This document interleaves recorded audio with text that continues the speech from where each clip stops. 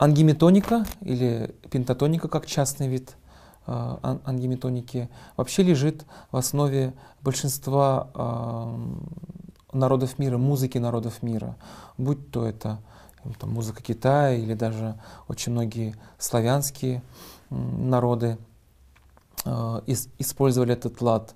Даже африканские какие-то песнопения, тот же самый spirituals, блюз, все это основано на бесполутоновой музыке, то есть вот именно пентатоника. Пентатоника от слова пента — 5, то есть 5 звуков, в которых отсутствует полутона. И фольклор, этническая музыка, она держится на этом. Ну, есть, конечно, и другие примеры народной музыки, но в основном огромное количество именно вот, нам известного фольклора основывается на бесполутоновости. И в том числе татарская музыка нам ближе всего и очень знакомая, да, вот именно пентатоника в татарской музыке.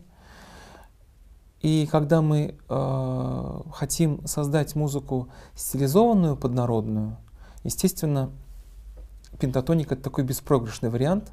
Это то, что всегда будет вызывать ощущение именно народности. Я очень часто делал такие эксперименты, когда просто начинаю импровизировать именно вот на этих 5 звуках без полутонов. И возникает сразу ощущение какой-то народной музыки и в большей степени татарской музыки. Хотя здесь нужно сказать о том, что пентатонику тоже можно использовать совершенно по-разному. То есть смотря какие обороты мы используем. Это может быть китайская пентатоника или японская, или там марийская, допустим. У марийцев тоже очень много пентатоники. Или татарская.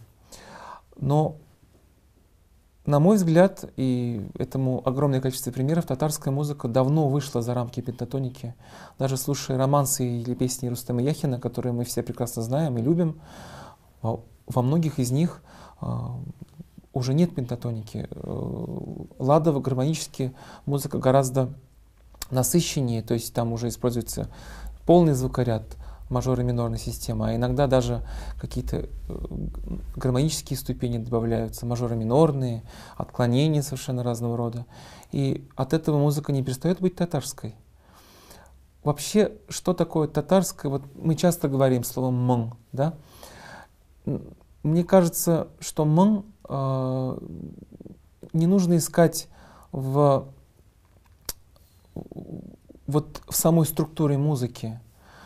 Мын — это понятие более такое духовное, более категория, которая больше восходит вот именно к проникновенности исполнения. Это же как мы можем перевести мын, да? Как душа, задушевность, грусть, глубина, переживание, тоска. Все эти слова, они отчасти подходят вот под это понятие. И здесь идет не о мелизме, который часто используется, или там о ладе. Все это, мне кажется, не первостепенно, когда мы говорим про понятие мын. А понятие мын, оно может существовать не только в пентатонике, оно может существовать в любой ладовой системе.